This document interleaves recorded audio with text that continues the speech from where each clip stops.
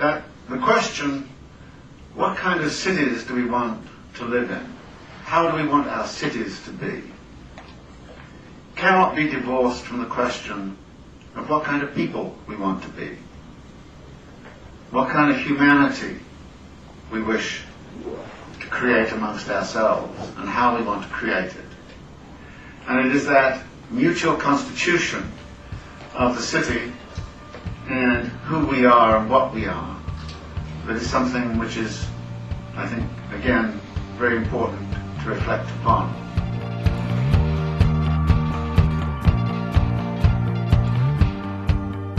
This is The City, an hour dedicated to a critical discussion of urban issues.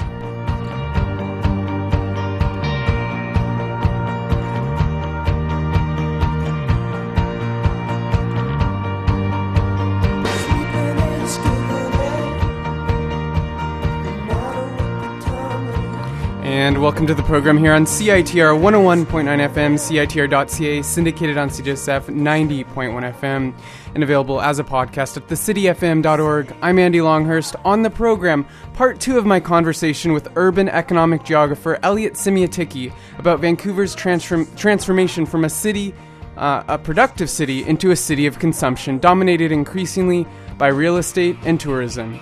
We discuss what the future might hold for Vancouver as a city of consumption and whether it is desirable for the city to chart an alternative economic trajectory. You're tuned into The City, an hour dedicated to critical urban discussions. Stay with us.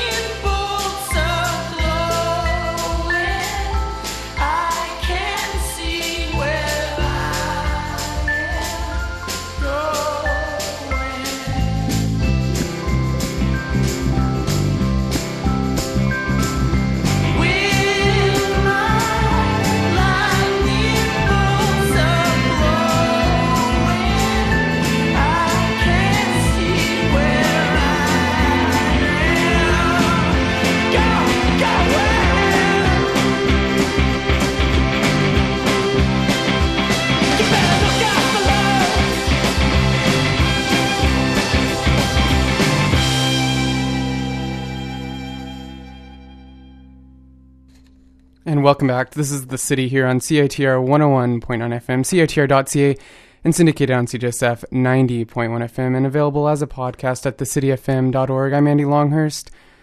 We're back again, part 2 of Vancouver, Consumption City.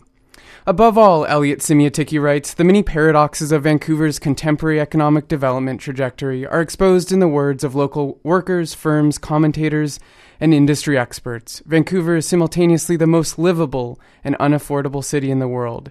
Vancouver is a leading creative city in which creative firms and workers alike struggle under conditions of precariousness. Vancouver is mythologized as a healthy, sustainable lifestyle city, while these very qualities often must be sacrificed by working Vancouver residents.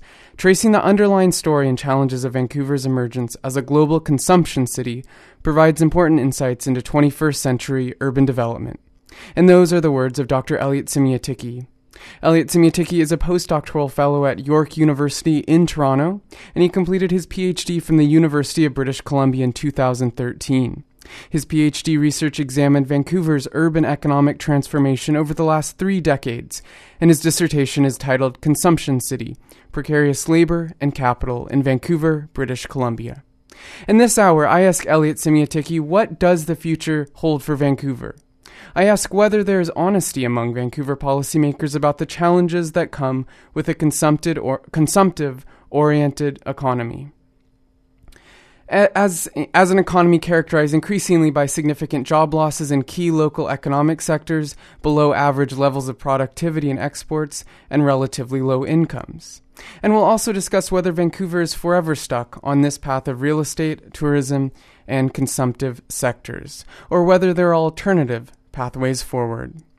And if you didn't catch the first part of this discussion that was featured on last week's program, we're going to quickly revisit Elliot Siemiatycki's major findings in this research, and then move into the discussion about Vancouver's future and the possibility of these alternative paths forward. This is The City, an hour dedicated to critical urban discussions here on CITR, syndicated on CJSF, and available as a podcast from thecityfm.org. Thanks for being with me. Up now, we have Dr. Elliot Siemiatycki. First of all, do you want to give me a bit of a broad outline about what you found in your research? So my research was aimed at both giving a kind of analysis of Vancouver's economy, as well as some of the issues around precarious employment in different key sectors of the Vancouver economy. And one of the key findings, I think, is that this idea of precarious employment is emerging and leaking, you might say, into different sectors of the economy than we're normally used to considering seeing precarious employment. So my research was designed to compare different experiences across sort of lower skilled occupations and higher skilled occupations. And what we've seen is the growth of precarious employment across different sectors of the labor market. Great. And I guess to jump in more specifically to some of these issues, can you give us a sense of what's going on in Vancouver and maybe give us a bit of a history, the urban economic transformations that have occurred over the last 3 decades or so, and what's been going on, and bring us right up to the present? Sure. Vancouver is a pretty interesting city in terms of its sort of economic underpinnings. You'll often hear people ask, what do people in Vancouver do, or why are there always people on the beach at 2 p.m. on weekday? Those are the kinds of things you hear, especially from people that are visiting the city.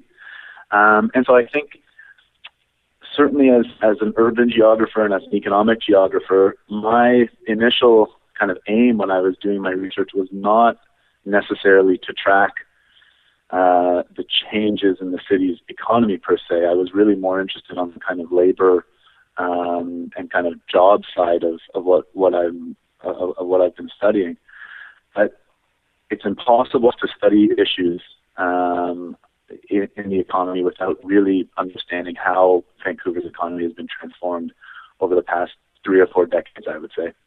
And so basically the way I look at it and the way I've argued Vancouver has changed is that up until the 60s and 70s, Vancouver was very much a kind of command and control center for the province's regional staples economy. This is something that Trevor Barnes has called Vancouver as a staples center. And so all of the areas around Yaletown and the warehouses and parts of Vancouver's current downtown office towers, all of that was geared towards the resources sector up until the 1970s and 80s. And what my research has picked up on, and there's a very large literature that's looked at this, so this is primarily what I looked at, was that there was a shift in Vancouver's kind of economic foundations or fundamentals in the 1980s. And a lot of that has to do with, price problems and problems in the economy around resources. So there were two sort of massive economic crises in Vancouver during the 1980s. And those really kind of, I think, shaped how the city would transform itself moving forward. And so in my research, I really see the period from 1986 when Expo happened in Vancouver to 2010 when the Olympics were hosted in Vancouver. I see those as the kind of bookends of a period of very rapid and fundamental transformation in the city's certainly economy, but also its kind of cultural and demographic underpinnings. And so what I think has happened is that the city has lost a lot of its kind of productive aspects that were based on resources. Much of that has kind of either moved or declined to a certain extent. And there's been much more emphasis on what I've come to call consumption-oriented factors. So things like real estate and tourism as the kind of keys to the economy. And so what we've seen is that the city's structure, the city's feel, the city's image of itself, all of those things have changed very fundamentally over the past 3 decades. And so what I found in doing my research was that it was impossible to just look at the labor market or look at people's jobs without understanding that relationship between the job side of thing and the broader economic change. And that's kind of where my research went, which was somewhat unexpected. So my research has looked at some of the changes in the basic fundamentals of Vancouver's economy. And one of the interesting things that we've seen over the past 3 decades is something that really no other city, certainly in North America and maybe in the world, can kind of say that it has this particular economic relationship. In Vancouver, the level of incomes, the median incomes for the city relative to all other major cities in Canada, Vancouver has the lowest average incomes, the lowest medium incomes. And yet it has the highest housing costs on average for a city for a city of its size in Canada. So normally when we see a rise in the cost of housing, it's explained by the fact that the economy is growing, people's incomes are improving, and that's what's pushing up the cost of housing. But in Vancouver, that relationship breaks down, and there's there's a good amount of research that kind of points in that direction. So there's a fundamental problem, something that we don't normally see in other cities. And the answer here, the way of explaining that, is that there's been a huge amount of investment into Vancouver that hasn't derived from the Vancouver economy itself. And so that's why in my research I've looked at the sort of nature of Vancouver as a consumption economy and what explains this rise in the cost of housing if it's not local incomes. And the short answer to that question is that there's been a huge amount of investment coming from outside of Vancouver. It's not all foreign investment, that's for sure. As a lot of people think, there's investment coming in from mainland China and Hong Kong and parts of the Middle East. There are investment streams from there, but that's not the whole of it. There's also a lot of investment coming in from other parts of Canada and the Western United States. So what we've seen is that in this 30-year period, I think it's fair to say that Vancouver has fashioned itself. It's promoted itself as a place to be, a place to live, a place to enjoy, not so much a place that's great for doing business necessarily. Even though when you actually look at its sort of business fundamentals, it's got very low tax rates. It's got a relatively friendly business environment, but it's lost a lot of head office jobs. It's lost a lot of sort of knowledge, economic activity. So my read is that the economy has shifted away from what I call the productive side of the economy and towards the consumption side of the economy. And my dissertation was really about understanding the challenges that come about from an urban studies perspective, from a labor studies perspective, and also from a geographical perspective, from that basic tension. Is there honesty among policymakers, and I imagine you talked to a number of people in this research, but is there a bit of candor about a lot of these issues that Vancouver is dealing with and a lot of these inherent paradoxes in how the city is positioning itself, and an honest take or look at the economic trajectory of the city? That's a tough question.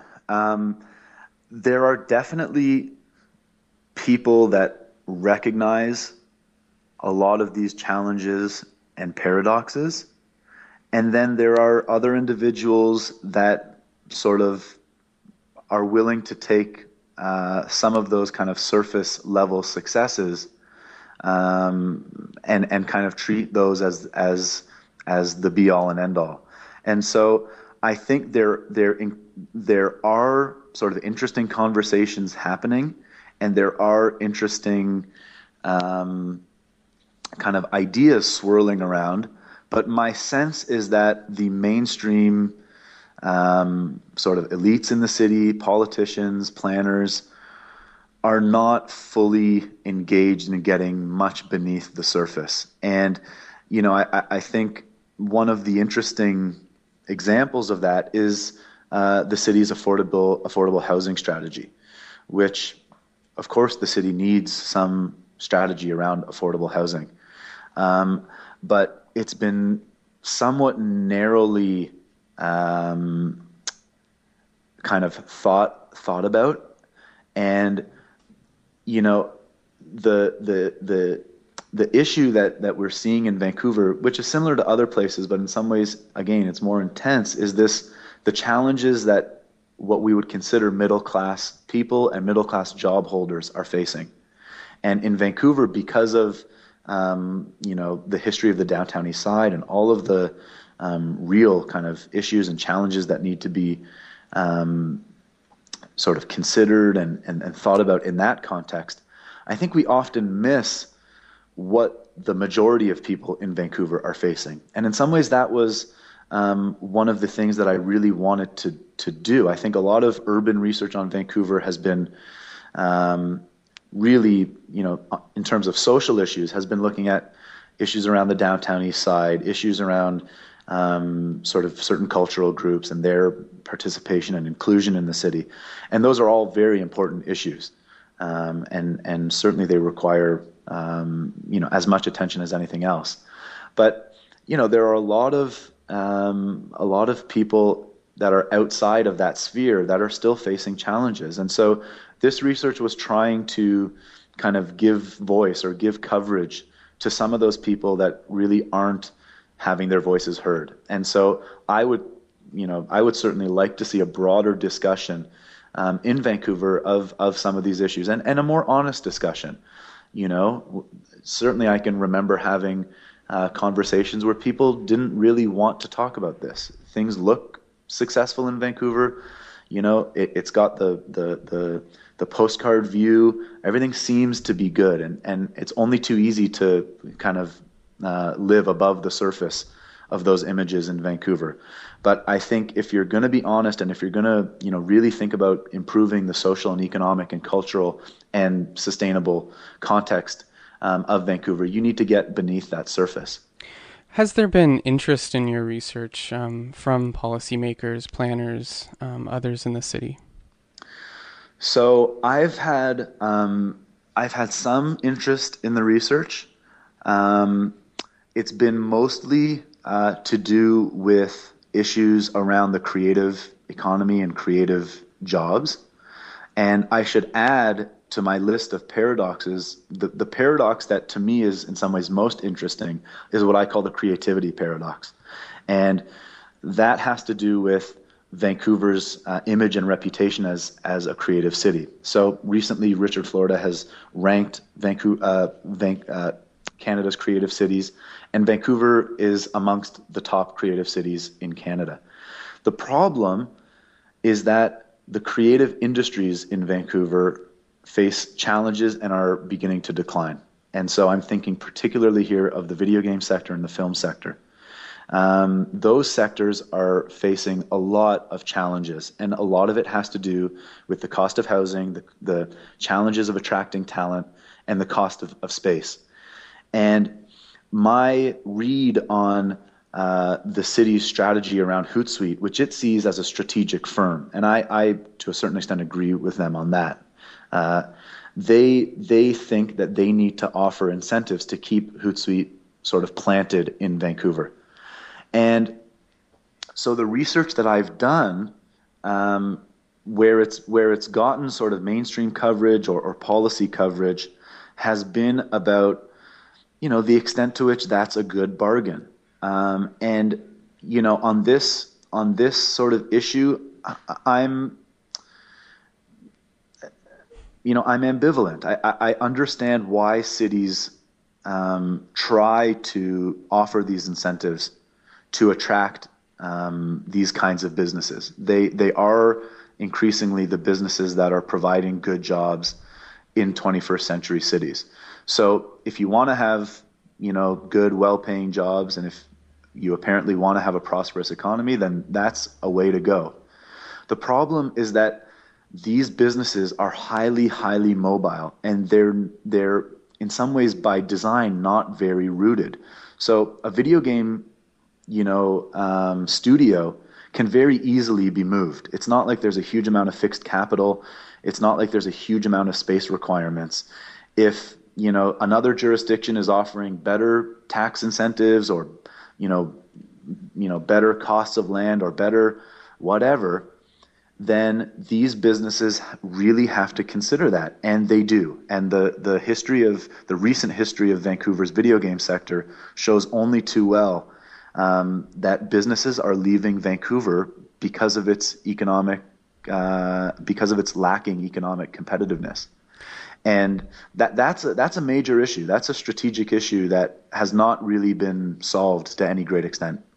Do you think there are some alternative futures out there? A certain issue that I think is on a lot of people's minds is Vancouver as sort of a node in flows of commodities. So how does it orient itself with increasing resource extraction, and not necessarily just Vancouver, but more broadly the province, and sort of the politics around the pipeline and resource extraction, fracking, LNG, this sort of thing? And maybe how does that come down to play in Vancouver and the politics of Vancouver and of the region? And then secondly, to think about, is there a possibility, if it's sort of we're on this road and we should just stay with what maybe Vancouver is seen to be good at, is there a possibility for things like the living wage campaign movement to really take hold? The current government, Vision Vancouver, has not embraced becoming a living wage employer at the city level. So I guess are there alternatives out there, or is it more of the same? And then is it just a matter of then working with what we have? So those are great questions. To the first question, I think there's definitely a problem when you're trying to envision yourself as a green and sustainable city that's a great place to live. People are going to be upset about, a Kinder Morgan pipeline bringing, causing any number of different problems. It could be an aesthetic problem. It could be a problem of sort of lifestyle and experience. It could be something about sort of environmental morals and ethics. So, that sort of challenge is a serious one. And what's been sort of really interesting, to see is how that process has played out at the broader regional and provincial scale. And here the provincial election last year, I think, pointed to how different the viewpoints are of people in the province of British Columbia. That what seemed to be a good strategy for Vancouver and perhaps for Victoria turned out not to be such a good strategy for Adrian Dix and the NDP, and he came off as the kind of anti-economy politician, and that didn't bode well given the kind of broader economic currents today. So I think there's a deepening separation of sort of economic activity, but also basic values and priorities between the region of Vancouver and the rest of British Columbia. And there are going to continue to be more and more of these challenges as resources becomes a bigger part of the Canadian economy. And that's another sort of interesting point, that all of this, Vancouver as a consumption city, is happening within the broader context of Canada being reconceived by some as an energy superpower. And it's not surprising to me at all that there's been a massive wave of social activism around these issues. These are tough issues, and again, they get back to some of those basic tensions that we've been talking about. What kind of city is Vancouver going to be? What kind of region is the Vancouver region going to be? And how does the region impact or try to influence decisions beyond its own borders, but within the borders of the province? Those are major questions. And in terms of the second question,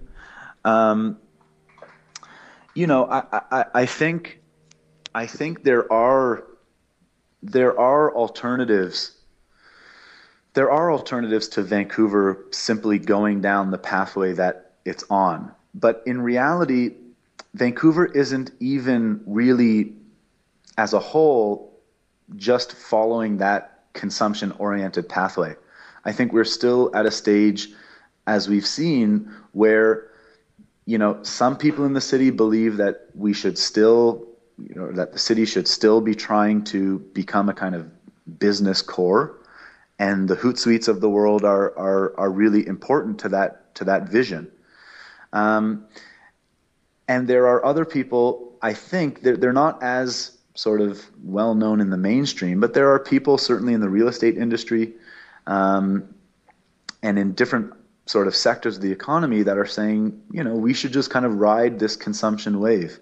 And one of the other key points that should be made is that education is a really, really important plank of this consumption-oriented city. And I see what's increasingly being called educational tourism. That's a key part of Vancouver's economy. It's not just about tourists coming to visit Vancouver for the week or the weekend. It's about attracting international students to Simon Fraser and to UBC, and our outgoing president of UBC has been a very vocal advocate of trying to attract these kinds of students. It's also about walking around downtown and looking at all the language schools that are sort of popping up. That's a key sort of industry in the downtown core. And my view is that whether you like that vision or not, that kind of tourism fits very well with Vancouver as a consumption-oriented city. So I don't think that there's really been any kind of broader discussion, and certainly not a decision made, a single decision about which direction the city should be going in. And so as I said, we'll continue to kind of see those tensions. But my sort of view of things is that there definitely are broader alternatives beyond that kind of dualism of a kind of production, business-oriented knowledge city and a consumption city. And you know, it will take sort of broader changes to our global economy. But, you know, the whole idea around Cascadia and a kind of linking of different regions that are more self-sufficient, I think that's a very, you know, it wouldn't take that many changes to the way things are going now for that to become a viable alternative future. And if that is the case, it's just another reason why certain kinds of economic activities, such as agriculture, should be protected. We can't just assume that the global economy is going to continue chugging along the way that it has, and that, you know, everybody will be specializing in its own thing. I think there's very good reason to believe that things will start going in the opposite direction. And if that's the case, then, you know, Vancouver will be in partnership with, you know, its West Coast neighbors, and you know, there will be opportunities for more kind of self-sufficient and sustainable development going that route. I believe that. The last question I want to touch on is one about one of Vancouver's primary exports, which we could argue is its model of city making itself, the Vancouver model. And I just want to ask you what you think the implications might be for other cities looking to Vancouver to lead the way and emulate the Vancouver model. That's a great question. And when I talk about my research outside of Vancouver, I must say that everyone is fascinated by Vancouver. Everyone is interested in Vancouver. There's a huge amount of energy and cachet in Vancouver. And the way that has been translated thus far has mostly been about basic planning principles and design and architecture. So what Vancouver has exported that way so far has been a certain kind of condo tower, a certain kind of amenity-led development, and maybe you could argue some issues around transit-oriented development. That has been sort of Vancouver's export in this realm of city building. I think that there is some opportunity for Vancouver to have a more valuable base of exports coming out of its own experience. And you made mention in the last question of a living wage campaign and the degree to which Vancouver has or hasn't, in this case, been interested in that. Here in Toronto, there's also a living wage campaign that's sort of has momentum from a number of different quarters. And I think the major lesson to be learned has to do with the connection between the housing market and different areas of the consumption city and the job market and the productive sectors. And what Vancouver shows is that it's very easy for those things to get out of balance. And when it does happen, it creates a lot of different challenges. It creates challenges for people economically, socially. People are in Vancouver disproportionately isolated, and I think those are connected to these broader issues. Sustainability challenges that we talked about. So my view is that if people are actually looking closely at what's going on in Vancouver, there really is a lot to learn. It might not be an economically valuable export per se, but it's a very, very useful export nonetheless, especially as cities sort of prime themselves to increase their their cachet, their livability. These are what cities are talking about now. They want to become more like Vancouver. And I think part of the implication of my research is that there needs to be some kind of corrective that says you can't just go down this route and look for this kind of urban development without really taking seriously some of those challenges that we've been talking about.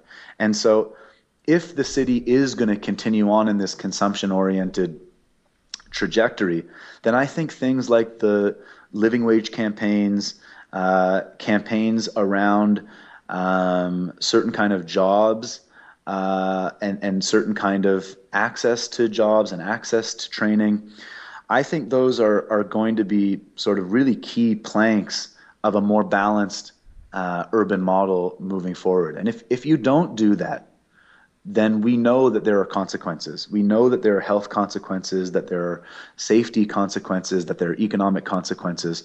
So we can't continue to just go along as though the Vancouver model works perfectly. There are a lot of different challenges, and they really do require attention both within Vancouver and to all of the places where Vancouver's model is currently being exported.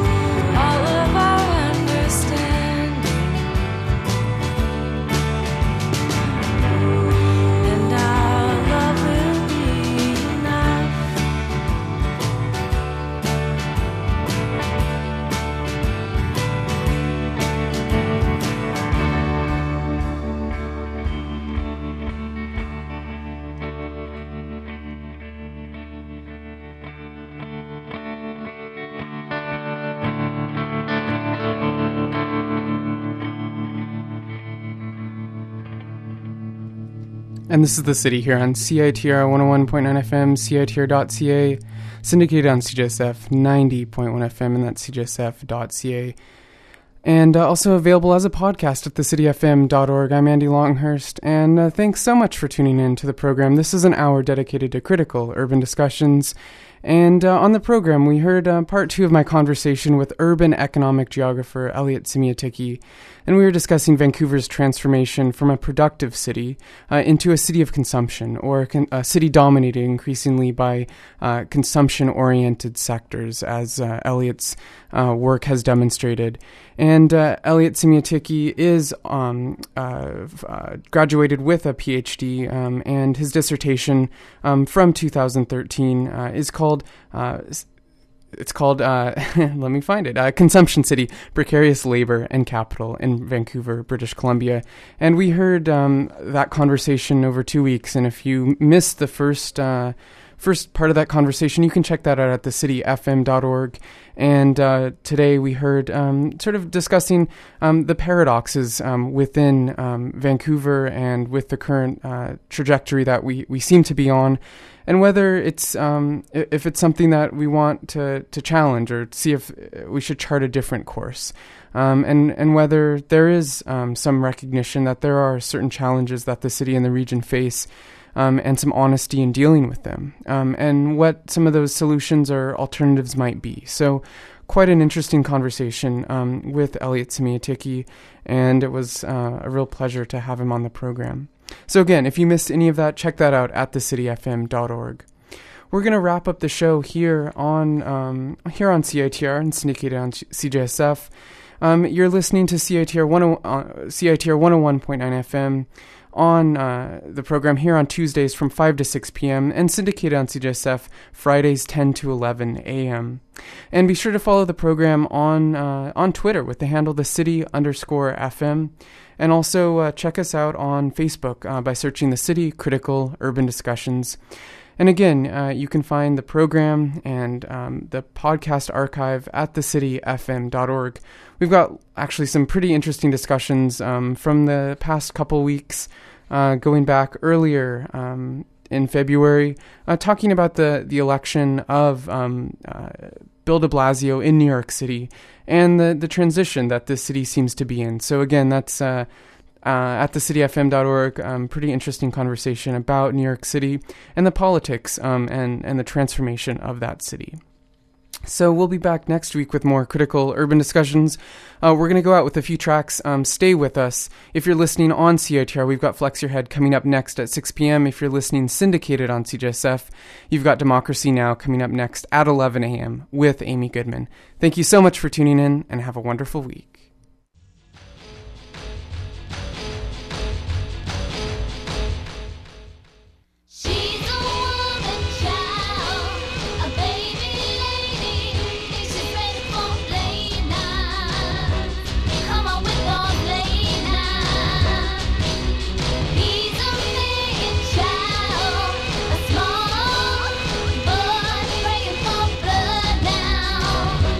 Come on with them blood now.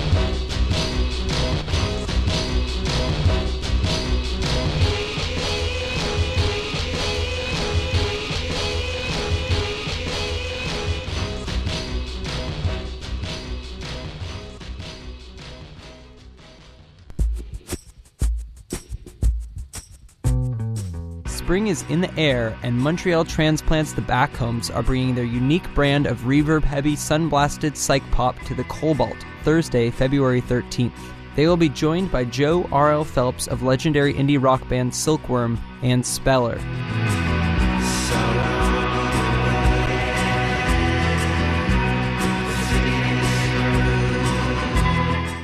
For more information, check out Facebook or thecobalt.ca.